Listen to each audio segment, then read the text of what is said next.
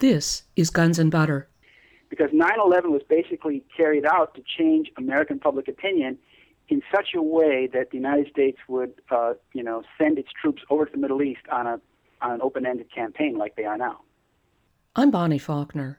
Today on Guns and Butter, Christopher Bollyn. Today's show, 9/11 and the Politics of War. Christopher Bollyn is an independent researcher, investigative journalist, and author. Upon graduation from high school in Cook County, Illinois, he spent the next 3 years traveling extensively throughout Europe and the Middle East, finally settling in both a kibbutz in Israel and in Oslo, Sweden, where he studied Egyptian, Biblical Hebrew, and Norwegian at the University of Oslo. He is a graduate of the University of California in history with an emphasis on Israel-Palestine.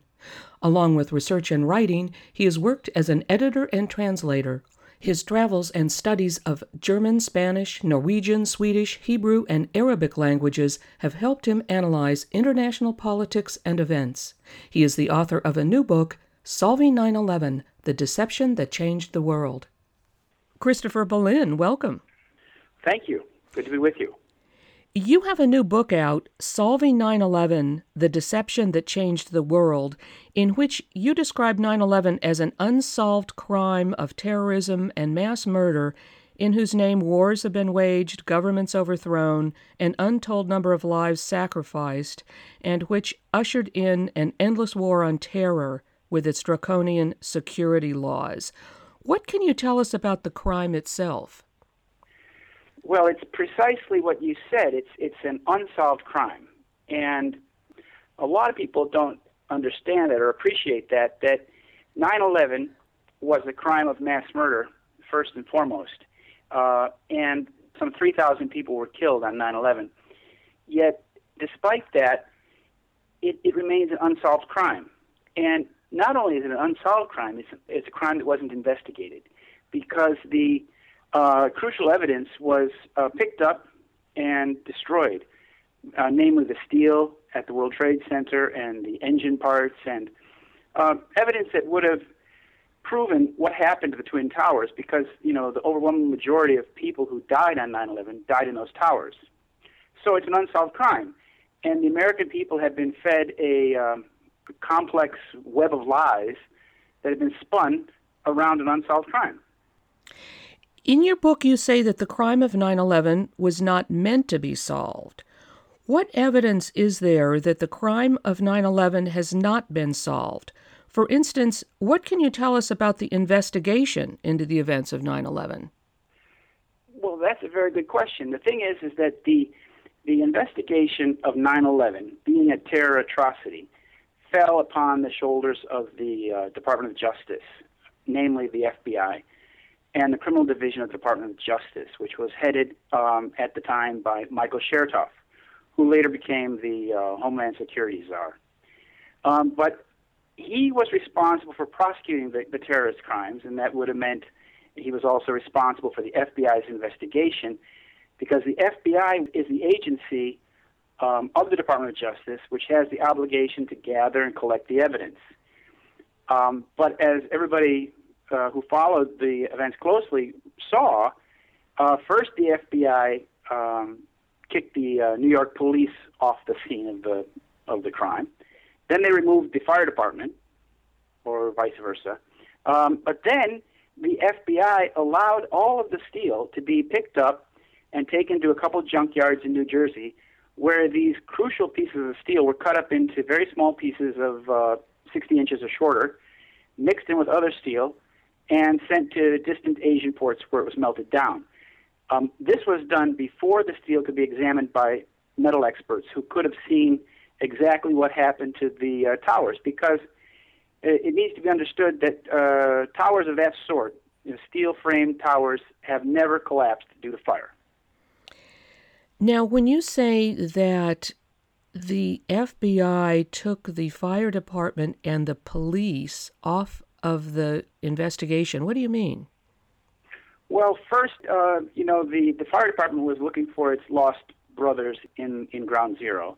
And if I remember correctly, first the FBI told the police not to let the firefighters return to Ground Zero. That was a few weeks after 9/11. Then, another week later, the FBI locked out the police department, the NYPD, so that the FBI had complete jurisdiction of the crime scene. And this is the same in Shanksville, Pennsylvania, and at the Pentagon. For example, at the Pentagon, the FBI took over the crime scene entirely. And even when the engineers came to do a walk around and collect evidence, for their report, there was the intersection of the Pentagon. That's where the big hole was on the C ring, which was barricaded off by the FBI, and they were not allowed to enter into that ring at all. So, and in Pennsylvania, the FBI took over complete control of the crime scene and locked out the county coroner, who was not allowed to visit the scene, although Pennsylvania state law actually mandates that he has control of the crime scene. Much of your book includes evidence of an extensive cover-up. You write that there were 3 phases of the cover-up: access to evidence, media interpretation of the event, and related litigation, all of which was tightly controlled. Let's start with access to evidence and former Assistant Attorney General Michael Chertoff, whom you have mentioned. What can you tell us about him, and what were his responsibilities? Right. Well, as the Assistant Attorney General and head of the Criminal Division of the Department of Justice, it was Michael Chertoff's duty to investigate and prosecute the crimes of 9/11. He was to bring the guilty to trial, and with the evidence that the FBI had accumulated and collected, he was to build a case against these terrorists. Well, obviously that never happened. No terrorists were taken to trial. Osama bin Laden was killed in Pakistan, they say, and the mastermind of 9/11, who they self-confessed, his name is Khalid Sheikh Mohammed, he remains in the gulag in Guantanamo, far from any U.S. legal process. But Michael Chertoff was responsible for this, and what he did is that he actually allowed the city of New York to take over the task of cleaning up the site, what they called recycling the steel. And this was done with no respect for the value of the steel as forensic evidence. And so the steel, as I said, was quickly chopped up and shipped to Asia, where it was melted down. And likewise, the FBI, took control of the evidence and the crime scenes in all 3 locations. And as I said, they didn't let other authorities, other investigators in. And so the access to the evidence was tightly controlled. And after the fact, Michael Chertoff remained in a position where he actually could determine what evidence could be seen by whom. And that's what he did. His control over the evidence continued into the time when he became the Czar of Homeland Security. And what did the confiscated evidence include? Now, you've mentioned steel beams from the towers. What all physical evidence was there? Well, there was that. That's very important because the collapse of the towers is unexplained and was clearly some form of explosive demolition. And the steel would have shown all kinds of tracks and anomalies. It would have told the experts what happened to the steel, what caused the structure to collapse. And, I mean, a lot of anomalies, a lot of mysteries about the steel because you had steel actually vaporizing, steel beams actually vaporizing. Then, secondly, there was the parts of the aircraft that fell, of whatever aircraft we're talking about. There was a jet engine that fell in New York City, a couple pieces of landing gear, and aircraft parts that have tracked parts on them. They're called time-tracked parts, and those parts are unique. And you can take that engine apart, you can take that landing gear apart, and examine it. And by just simply looking at the numbers, you can determine what aircraft that was on, when it was put on, etc. And then, of course, there's the videotapes that were confiscated near the Pentagon from the gas station and the hotel that overlooked the Pentagon crash site. And these videotapes were confiscated on the day of 9/11 and have not been seen by the public or the press since. Was Michael Chertoff involved in the investigation into the 1993 bombing of the World Trade Center?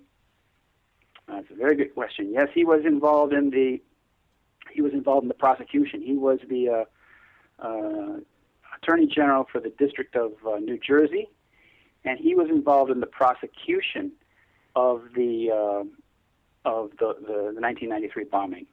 And there again, you had a lot of strange things happening. For example, the FBI was involved in the creation of the truck bomb that exploded, under the building, and the FBI was paying informants, an Egyptian man, $1 million for his participation in this event, which was a very contrived. 1993 was a very contrived false flag terror attack, but its main importance, I think, was to prime the pump, if you will, to put into the public imagination the idea that Arab terrorists were trying to destroy the World Trade Center. Can you give us some background on the people and the companies who handled the evidence from Ground Zero? Yeah, well, for the World Trade Center destruction and that evidence, that there was two companies in New Jersey. There was a Huguenot metal management company and another company, but Huguenot took the greatest load of steel. But what they did is that when they came to the site, they said that the only thing that remains from the attacks on the World Trade Center is steel and dust. And that's very important to understand. There were no concrete slabs. There were no remains of what had been in the towers. There was just all these twisted, mangled pieces of steel, a mountain of it, and then there was the dust that was spread all over, Brooklyn and Lower Manhattan and went into the water. Well, the dust was very important. So the analysis of the dust that was done by Professor Stephen Jones at BYU found that there was remnants, fragments of explosive nanothermite. And this is very important because this nanothermite was extremely energetic. That's to say that it was more explosive. It carried more energy per gram than any known explosive used in demolition. This is a very thin coating, kind of like a layer of paint. And then the steel, that was sent very quickly off to a couple of junkyards on trucks that were monitored very closely. And at these junkyards, the steel was cut into very small pieces and sent to Asia. But the thing is that both these junkyards are Zionist-owned junkyards. That is, that they're the owners of these two junkyards are closely tied to the state of Israel. And the two men that worked at Huguenot in their international trading division had been sent over to New York, New Jersey, just a couple years prior to that, to set up a trading network whereby the steel would be traded to Asia. I mean, that's very unusual because the steel from the World Trade Center was being cut up and recycled at the time when the steel was at its lowest value in the last 50 years. It was extremely cheap. And so to take this steel and to send it on ship, halfway around the world, was not the most efficient way to recycle it. It would have made more sense for them to have recycled it in local mills in Ohio or Pennsylvania. But you see, if they had done that, then the steel would have remained available for inspection, and that's what they didn't want to happen. Was Mark Rich, the businessman pardoned by Clinton, involved with the evidence at Ground Zero? And if so, in what capacity? Yes, Mark Rich is the person who sent over these two young Belgian Jewish metal traders who ran Huguenot's international trading desk. And Mark Rich was pardoned, as you said, by Bill Clinton on one of the very last things he did while he was still in office. And it's interesting that Eric Holder worked on that as well. Eric Holder was supporting the pardon of Mark Rich during that time. And Mark Rich, of course, lives in Switzerland and operates. He's an Israeli citizen and works very closely with the Mossad. I'm speaking with investigative journalist and author Christopher Bollyn. Today's show, 9/11 and the Politics of War. I'm Bonnie Faulkner. This is Guns and Butter. What about litigation brought by the many people who suffered from the attacks? Who were the appointed federal judges who oversaw litigation, and could you describe how victims and their families were treated? Yeah, that's a very good question. The victims of 9/11, the relatives of 9/11, led by Ellen Mariani, who filed the first wrongful death lawsuit for the loss of her husband, there were thousands of them. And what happened was that, of course, the United States government created a compensation fund, and through that compensation fund, something like 97% of the families settled completely out of court. They took the payment that they received from the compensation fund, and they gave up their right to any sort of litigation. There were, however, about 96 families who did not want to take the government money, but wanted to litigate, and entered into a tort litigation that was overseen by District Judge Alvin K. Hellerstein in the court in Manhattan. And all of those cases were settled out of court, all 96, even though there were several families who were determined to absolutely stick it out. Every single family case was settled out of court, which was a very big heartbreak for all the families, because what they really wanted is that they wanted to have some accountability and responsibility. Somebody found guilty, somebody found responsible for their loss, for the loss of their loved one. And that hasn't happened. Ellen Mariani's case is still not closed. She's still trying, and her case is she's going to take her case to the U.S. Supreme Court. And part of her complaint, her appeal, is that Judge Alvin K. Hellerstein has a conflict of interest, and that's the conflict of interest that his son lives in Israel and is a lawyer with a law firm that represents the defendant in the 9/11 litigation, who was in charge of the passenger screening at the Newark Airport and at Boston Airport that day. But at that company's ICTS. Well, yes, I was about to ask you about that. What is International Consultants on Targeted Security, or ICTS, and why was this company a key defendant in tort litigation? Right. ICTS is an Israeli company that's based in Amsterdam, or near Amsterdam in Holland. And it's a company that was created by former Israeli security experts and people who worked with El Al security and Mossad people, Israeli security people. And in the 70s, I guess it started, that the Israelis started moving into airport security all around Europe and finally to the United States of America. This ICTS company was headed by a man named Menachem Atzmon. And Menachem Atzmon is actually a convicted criminal in the state of Israel for his involvement in illegal money transfers to the Likud party, of which he was a member. And he was involved in this criminal conduct with Ehud Olmert, who later became the prime minister of the state of Israel. Well, Atzmon's company, ICTS, bought a company from St. Louis called Huntley. It's Huntley, Huntleigh. Huntley USA was the passenger screening company at Boston's Logan Airport and at Newark and at actually all of the major airports in the United States on 911. But there it's very important because Huntley USA was responsible for allowing these 19 Arabs, hijackers, if they got on the plane, it allowed them to get on the plane, and they were carrying box cutters and everything else. Although these 19 Arab hijackers' names do not appear on the passenger list, this company has the videotapes and has the responsibility of having let these people on, according to the official version of events. But what happened was Judge Hellerstein, his son, as I said, represents the parent company of ICTS in Israel. So what Hellerstein did is he dismissed this company from the litigation before all the cases were settled. So this company got a walk anyway. They were dismissed from the case. Well, how could the judge dismiss the defendant from the case before the cases came to trial? How did that work? Well, you'd have to look at the whole thing about the 9/11 litigation. Actually, was very, very secretive.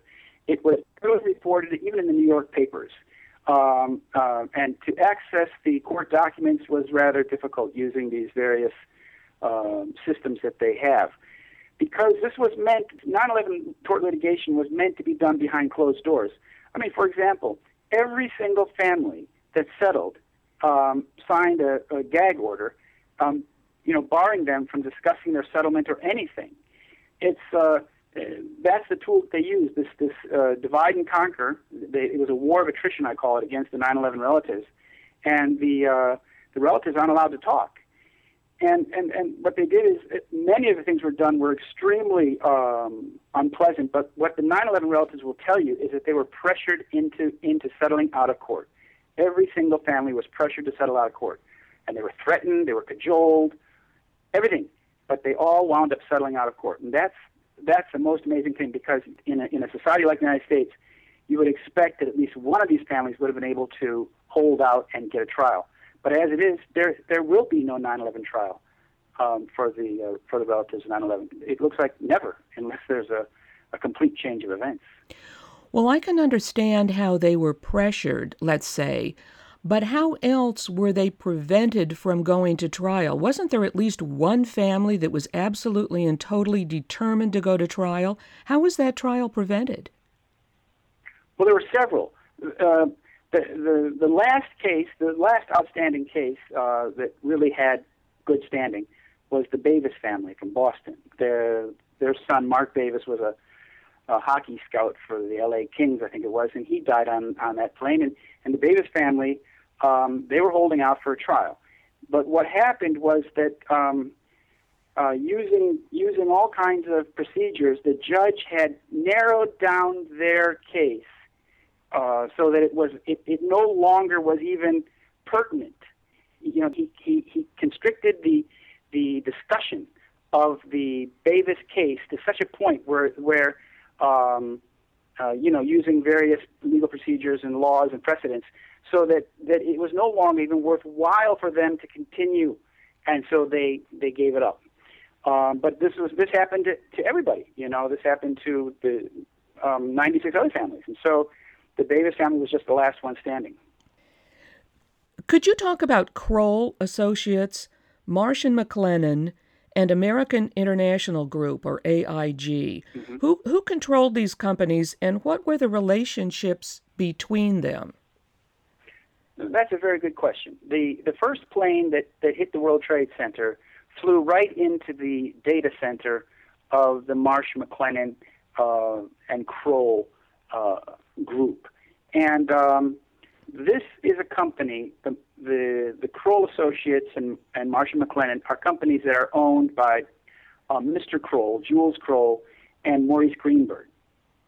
Maurice Greenberg also happens to be the CEO, was the CEO and the head of AIG, which is the big insurance company that insured the big companies like Goldman Sachs and Bank of America, and was at the center of the bailout in 2008 and 2009. Something like over $180 billion was paid to AIG because we were told that this was a company that was too big to fail.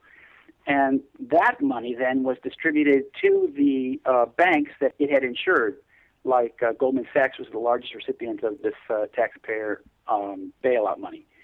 Now, the first plane went directly into the office, the computer center of Marsh & McLennan, the Marsh Company, which was run by Mr. Greenberg's son. And these companies are tied to both 911 in a very serious, very close way, and they're tied very closely, especially AIG, to the bailout. And in this way, you can see that there's a relationship between 911 and the bailout, for example, through Maurice Greenberg and AIG. And what happened is that Marsh & McLennan, one of their key players was a man named Bremer, Louis Bremer.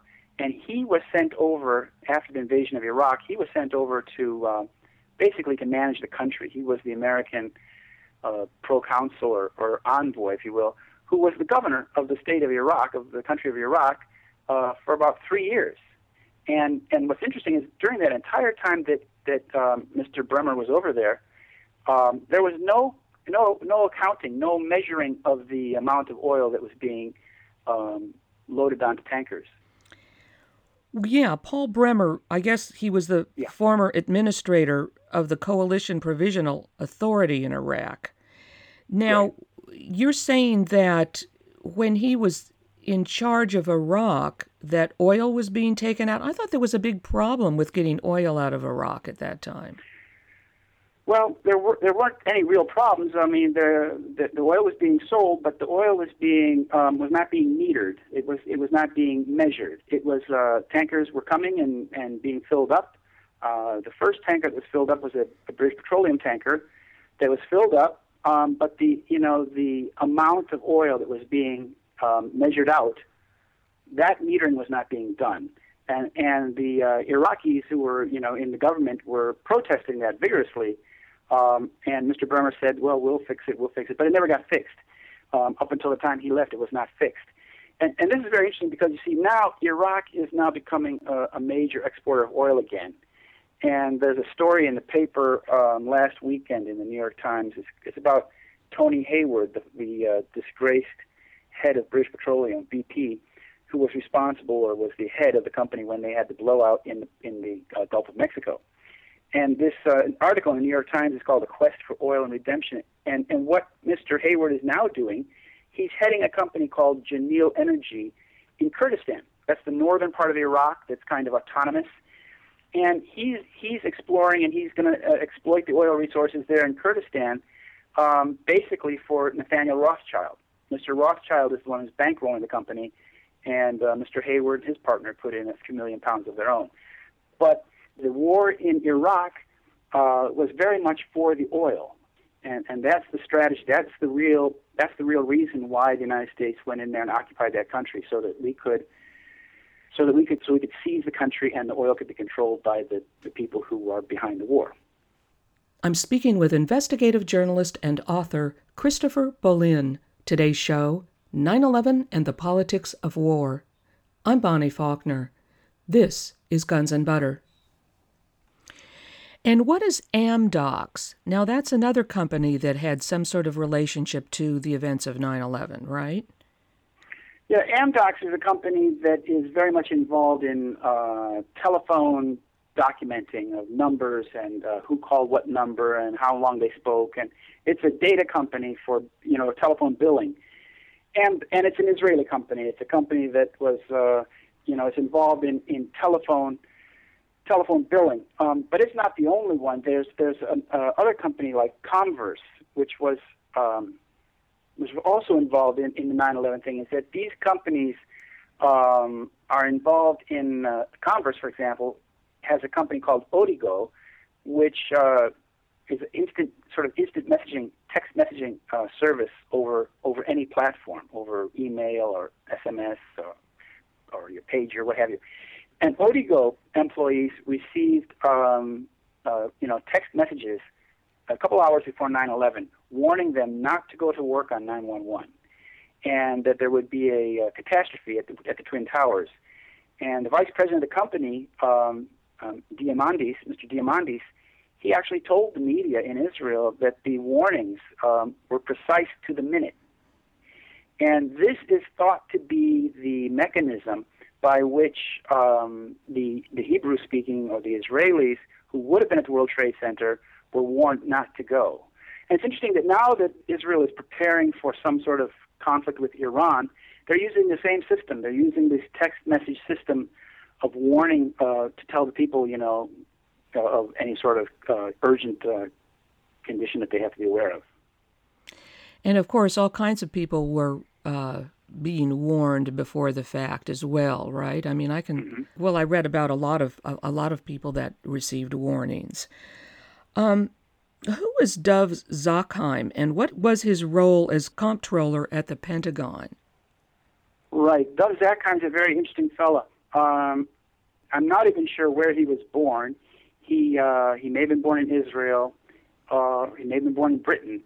If I recall, his place of birth is not given in the Who's Who article under his name, and he spent a lot of his youth in England, where he studied at Jews College, and he became a rabbi. He's an Orthodox rabbi, and he was the comptroller at the Pentagon for a couple of years before 9/11 and a couple of years after 9/11. During that period, and if you remember, on September 10th, 2001, Secretary of Defense Rumsfeld made an announcement that something like $2.3 trillion of Pentagon transactions were unaccounted for.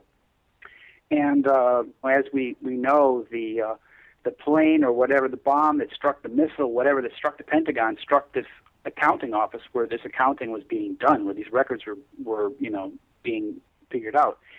But Dov Zakheim plays a very key role in 9/11 because so much of 9/11 involves the military and contracts that were given out. Like there was a contract given to a demolition company called LVI, who did work in the World Trade Center for a couple of years prior to 9/11, supposedly on asbestos abatement work in the Twin Towers.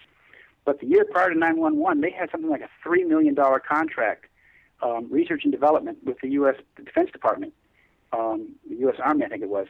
And, I tried to contact this company and ask them, I spoke to the president of the company, and what was the nature of your research and development that you did with the U.S. military in the year 2000?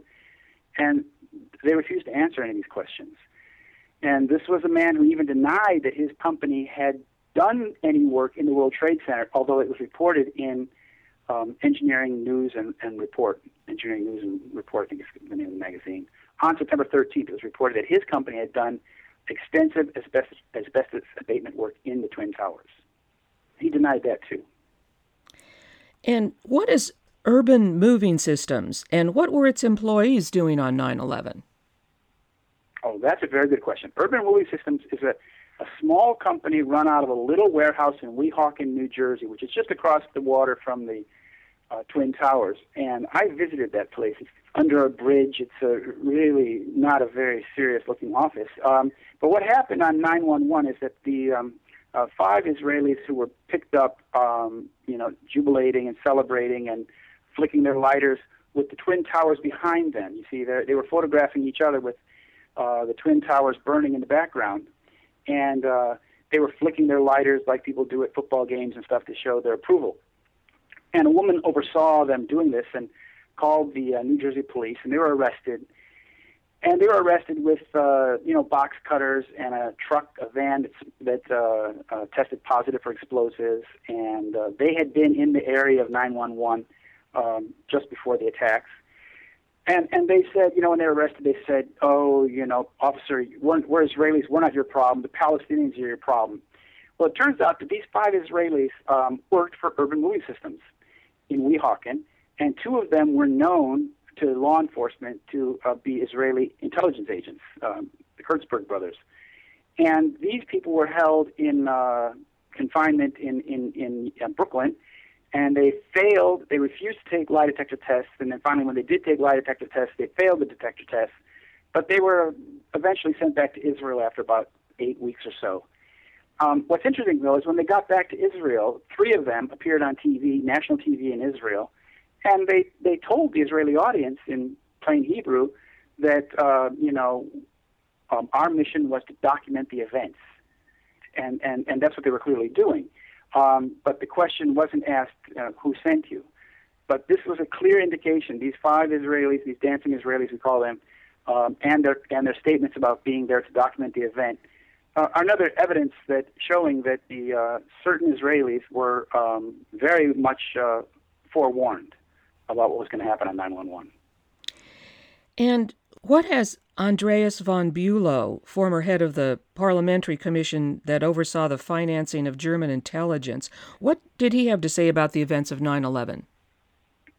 Oh, he was very good. I came to Germany in November of 2001 after Thanksgiving, and I met with Andreas von Bülow.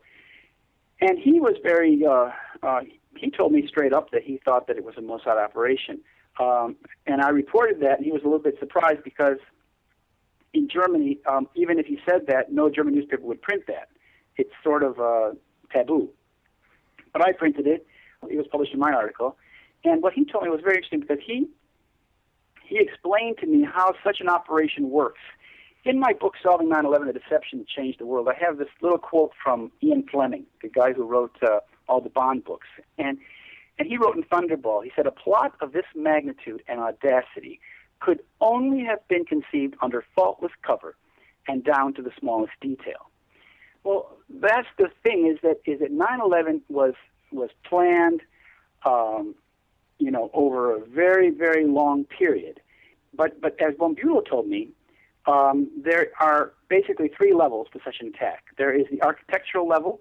Those are the people who plan the event primarily for the purpose of affecting public opinion. Then there's the manager level, the people who, are kind of the bosses to make sure that the work gets done. Then there's the working level. And the working level is often part of the deception. For example, the working level in this case would be the 19 Arabs and the people who are actually involved in the terrorism. And you see, in the case of the 19 Arabs, in a false flag terror operation like this, that's about as far as you're supposed to understand. You see 19 Arabs hijacking planes, the planes fly into buildings. The guilty are the Arabs. But you don't see the levels behind. You don't see the management level, the people who are guiding them and running them, nor do you see the architectural level. Those are the people who are plotting the whole thing, for the purpose of carrying out and changing public opinion. Because 9/11 was basically carried out to change American public opinion in such a way that the United States would, send its troops over to the Middle East on an open-ended campaign like they are now. If Andreas von Bülow thought that the Mossad was behind the events of 9/11, most people think of Israel as a junior partner of the U.S. Now, how did he see it? Well, we didn't get into those details, but he thought that based on his knowledge of such things, that the Mossad was the most likely entity behind it.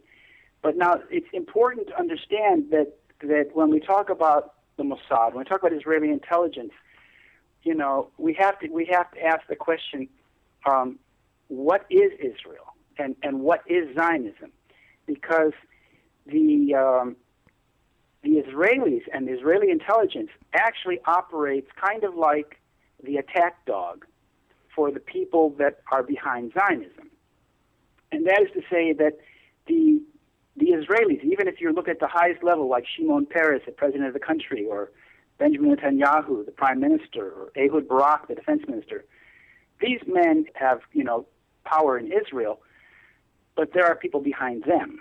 And there are people behind the state of Israel who are, like I said, the architectural level people that you don't see. And to understand that, you want to have to understand that Zionism and Israel is a country that was basically created by secret societies, like the B'nai B'rith and B'nai Moshe. And these were entities that were funded by the Rothschilds to cultivate a feeling of nationalism among the Jews in the Eastern Europe and in the Pale of Settlement. And these people were then, used almost like fodder and sent to Israel to realize this Jewish nationalism. But the Israelis themselves are not the highest level players in such an event. There are people behind them, and these are the big financiers and the secret societies that control the state of Israel and that very much to a large degree control American politics and the U.S. media. Well, I guess you're referring to sort of a financial intelligence elite, something like that, on a global scale, perhaps. Yeah, well, it's. I'll use this quote that got Professor Jones into so much trouble, and he was asked on National Public Radio in Utah on September 5th, 2006. He was asked. This is the man that discovered the nanothermite. He was asked who was behind it. Who was behind the 911? He said there is a much larger group behind these attacks, which is the international banking cartel, which controls trillions of dollars, and which has an interest in controlling countries in the Middle East, which are not under their control. Now that's what he said, but that comment was jumped on by a couple people, and they said that he's speaking in code. When he says international banking cartel, they said he's speaking code, and it's anti-Semitic. And he was suspended from teaching the next week. I hadn't heard that aspect of the story before. That's interesting. Well, it's interesting because it's also very true. Like I said, if you look at the way that they're redrawing the map of the Middle East, they have a plan to Balkanize parts of the Middle East, that is to break up countries into its ethnic statelets, like they did to the Balkans, like they did to Yugoslavia. They broke up Yugoslavia into seven statelets, I think it is. And the Rothschild family virtually owns one of them. That's the beautiful state of Montenegro. Montenegro is run by Nathan Rothschild. He's the one who controls the coastline there and many of the mineral assets of that country. And he was developing those mineral assets and that casino operation that he's building down there. He did that he was doing that with the son of Muammar Gaddafi, the son that's still alive and living down in Niger or Mali, wherever he is. I'm speaking with investigative journalist and author Christopher Bollyn. Today's show, 9/11 and the Politics of War. I'm Bonnie Faulkner. This is Guns and Butter. You've traveled extensively through the world, particularly Europe and the Middle East, and in fact, you've lived in Israel on more than one occasion. How did you come to live in Israel?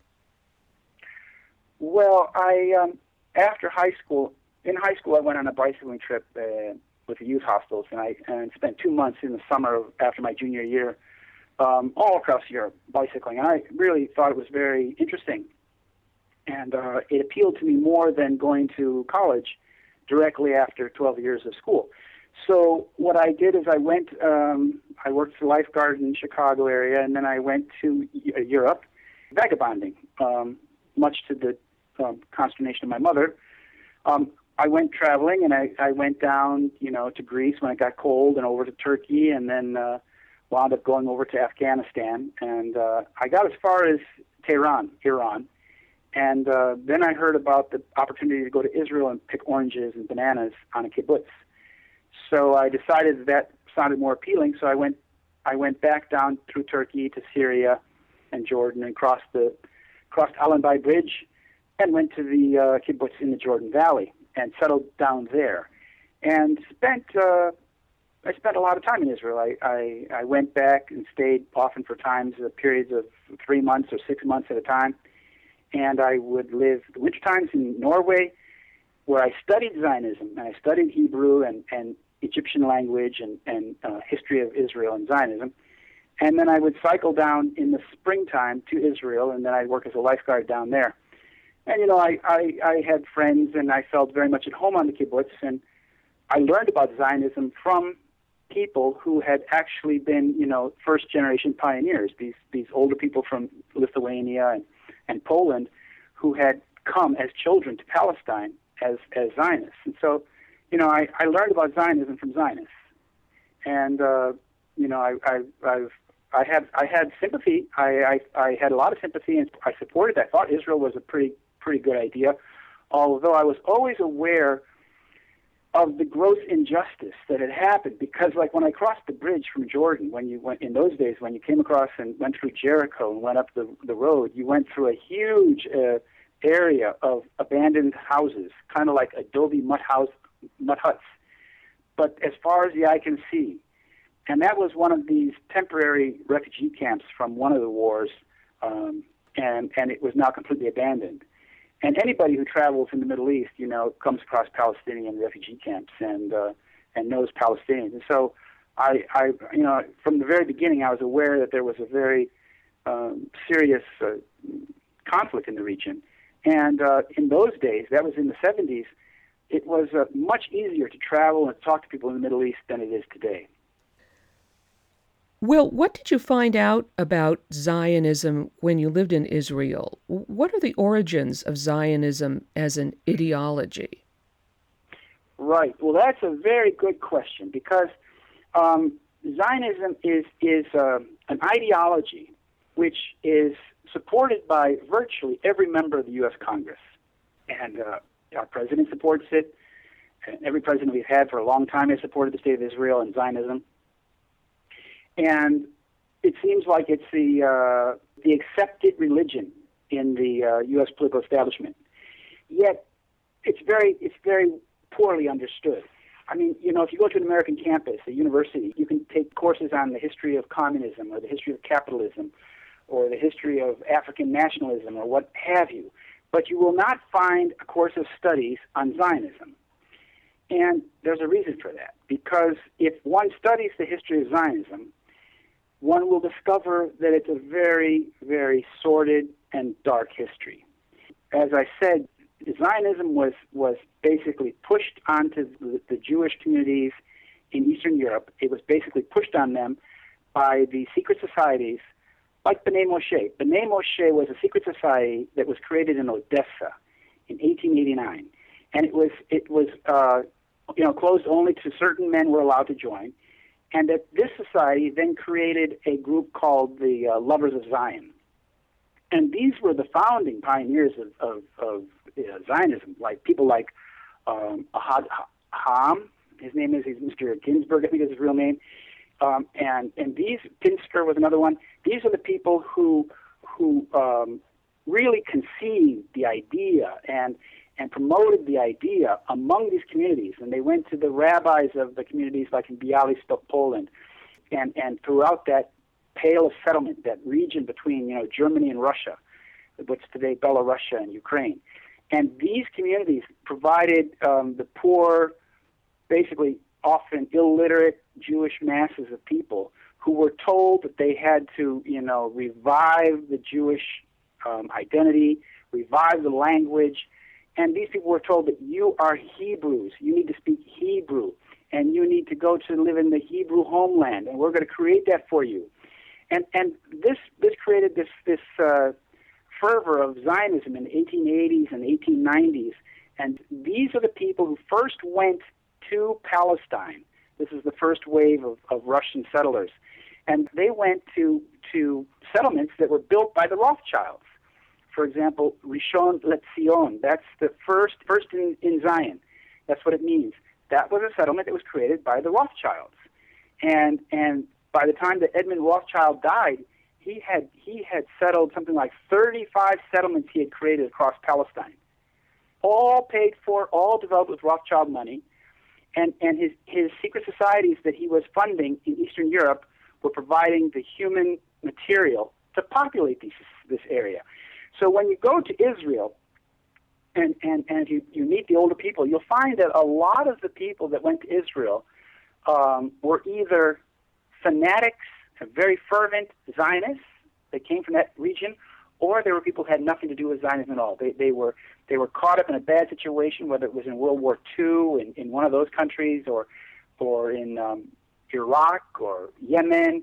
For some reason, they wound up being put on airplanes and flown to Israel. For example, the Operation Magic Carpet, it was called, I think it was in 1949, the Mossad secretly moved basically the entire Jewish community from Yemen to Israel. Now, these people weren't Zionists. They didn't have a Zionist thought in their head, but the deal was made, and these people were taken out of Yemen and put on secret flights. And what's interesting is that Michael Chertoff, his mother, was one of the Mossad agents that ran this operation. I believe you write in your book that it was in the year of 2005 that you met with Dr. Stephen Jones, the physicist in Utah, and another scientist that had been studying the dust of the World Trade Center, and that it was after this meeting when you returned home to the suburbs of Chicago that in the summer of 2006 you were arrested and charged with assaulting undercover police. Describe what happened. What went on there? Right. Well, let's start from the beginning. In 2005, I think it was, Professor Jones wrote to me and asked me about my reports of the evidence of molten steel, molten iron found in the bottom of the World Trade Center, because I had written about that in the summer of 2002. Because what happened was when they removed all the rubble from the World Trade Center, they found at the very basement level, where the bedrock of Manhattan met the World Trade Center, they found pools of literally molten iron. and that is iron that was still in the molten state. This is weeks and weeks after the World Trade Center fell. They found this molten steel, and the people that I spoke to, like Mr. Tully, who was involved in the removal of this, and Mr. Loiseau, Marc Loiseau, they confirmed that this is what they found there. Well, Professor Jones then began, really digging into this and trying to find out what would explain this molten iron. And thermite was the most likely culprit because thermite creates molten iron when it reacts. It's an aluminothermic reaction, they call it, when aluminum and iron mix. They create iron oxide, or they create molten iron and aluminum oxide. This is a white smoke. Well, I went out to see Professor Jones in the spring of 2006 when I came back to the States. At that time, I was very reluctant to go to my home because we had been under surveillance by informants for the FBI, and that was why we weren't living there. So I spent a lot of time in Utah with Professor Jones, in Colorado with Ellen Mariani, and out in California. But I took Professor Jones' research and his ideas about thermite, and I went to California, to the University of California at Davis, where I went to school. And I met with the man who had collected the smoke. When the smoke blew from the burning pile of the World Trade Center, basically from September 11th, well, he started in October, beginning of October, until Christmas of 2001, there were these fires that raged beneath the pile. And they created this thin blue smoke. And whenever this thin blue smoke blew northwards and went into the device, the drum device that measures the smoke, they were able to analyze what the smoke consisted of. And they found that the smoke consisted of huge amounts of what are called nanoparticles. These are extremely, extremely small particles, about 1/10 of 1 micron. It's like a millionth of a meter in size, extremely small. And I asked Professor Cahill, Thomas Cahill, who had done this work at the University of California at Davis for the aerosol division, I asked him what could explain the presence of all these nano-sized particles in the smoke, and he said, only temperatures hotter than the boiling point of the metal involved. So that confirmed that these fires beneath the World Trade Center were extremely hot. I mean, we're talking hotter than the boiling temperature of iron. And this boiling iron was cooking off these particles, and they were going into the smoke. And this is what the people of Lower Manhattan were inhaling for, basically 3 months. If they were living near the pile or working on the pile, they had a good chance of inhaling some of these tiny particles, and these are extremely dangerous. Let's put it at that. Well, when I met Thomas Cahill and he told me that, and the evidence showed that these fires were so very hot, then it became quite clear in my mind that we were talking about thermite, that massive amounts of thermite were still cooking off beneath the World Trade Center. And I took this information and, I had radio shows and talked about it. And my children wanted to go home. They had been away from home for about 6 months. We'd been in Europe. So we went back home, and within about a week of our arrival at home, these undercover police came to my house in response to a 911 call.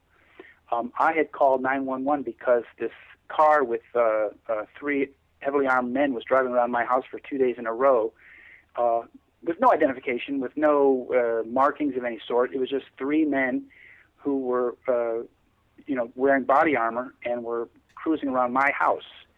And I thought this was very odd. So, to be on the safe side, I called 911 and I wanted to know what's going on here because I was afraid that somebody was going to, attack me. Well, what this car did is they hijacked the call, the 911 call, and they came to my house. And they came up the driveway. They were met by my wife and my little 8-year-old daughter. And when I looked out the window and saw these same 3 men with their car in front of my house, I ran outside and I asked them, "What agency are you from? What are you doing here? Who are you?" And within about 15 seconds, I was flat on the ground with 2 men sitting on top of me. And they put a taser on my back, and they tasered me while I was in handcuffs, actually. And while one man was kneeling on my temple of my head, and the other man was on my back, They just put the taser gun against my back and tasered me. And in the process, I wound up getting a fractured elbow as well. They took me away from my home, and I asked them, "Why are you arresting me?" And they didn't tell me. I've written about it extensively in my book, and I was taken to a cell in Hoffman Estates, and I was treated very badly. I got no medical attention, and finally, in the middle of the night, I was released. My brother came and put down $100, and I was released. But I still didn't know what I was being held for. And then finally, a very fabricated police report came out, and I was charged with assaulting police officers and resisting arrest. And I fought it in the court. I fought it for about 10 months. I declared that I was innocent of this because these men had not identified themselves to me. Furthermore, I hadn't assaulted anybody, and nobody arrested me, so there was no arrest to be resisting to. And I was found guilty of both counts, misdemeanors, in early June of 2007. And rather than putting my family through any more of this abuse, we left my home in Chicago in June and went to Europe. And I've been in Europe ever since. Well, we started out speaking of 9/11 as an unsolved crime. Could you speak briefly about the ramifications, the fallout from this event? I would say that that 9/11 is a crime that wasn't meant to be solved, because had it been solved, we would not have this war on terror, nor would we have these wars in Afghanistan and Iraq. And that's really important to understand, that 9/11 has changed America. They have succeeded in changing America. They have succeeded in bringing the United States into these illegal wars of aggression in Iraq and Afghanistan. And we have seen our civil rights severely curtailed in the United States, all based on an unsolved crime.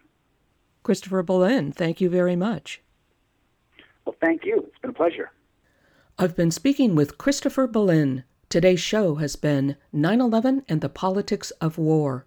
Christopher Bollyn is an independent researcher, investigative journalist, and author. He has lived and traveled extensively throughout the world, including the Middle East, where he studied the region's history and languages before earning a degree in history from the University of California with an emphasis on the Israeli-Palestinian conflict. Along with research and writing, he has worked as an editor and translator. He resigned from IBM Global Network Services, where he managed the dialer for the network, when the company was sold to AT&T, becoming a full-time investigative journalist. He is the author of a new book, Solving 9/11, The Deception That Changed the World. Visit his website at www.bollyn.com. That's BOLLYN.com. Copies of his new book will be available at the 9/11 Film Festival, Tuesday, September 11th, from 2 to 11 p.m. at the Grand Lake Theater in Oakland.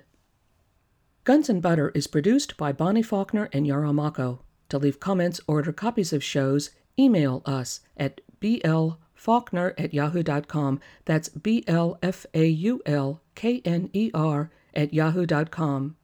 Visit our website at www.gunsandbutter.org. That's GUNSANDBUTTER.org.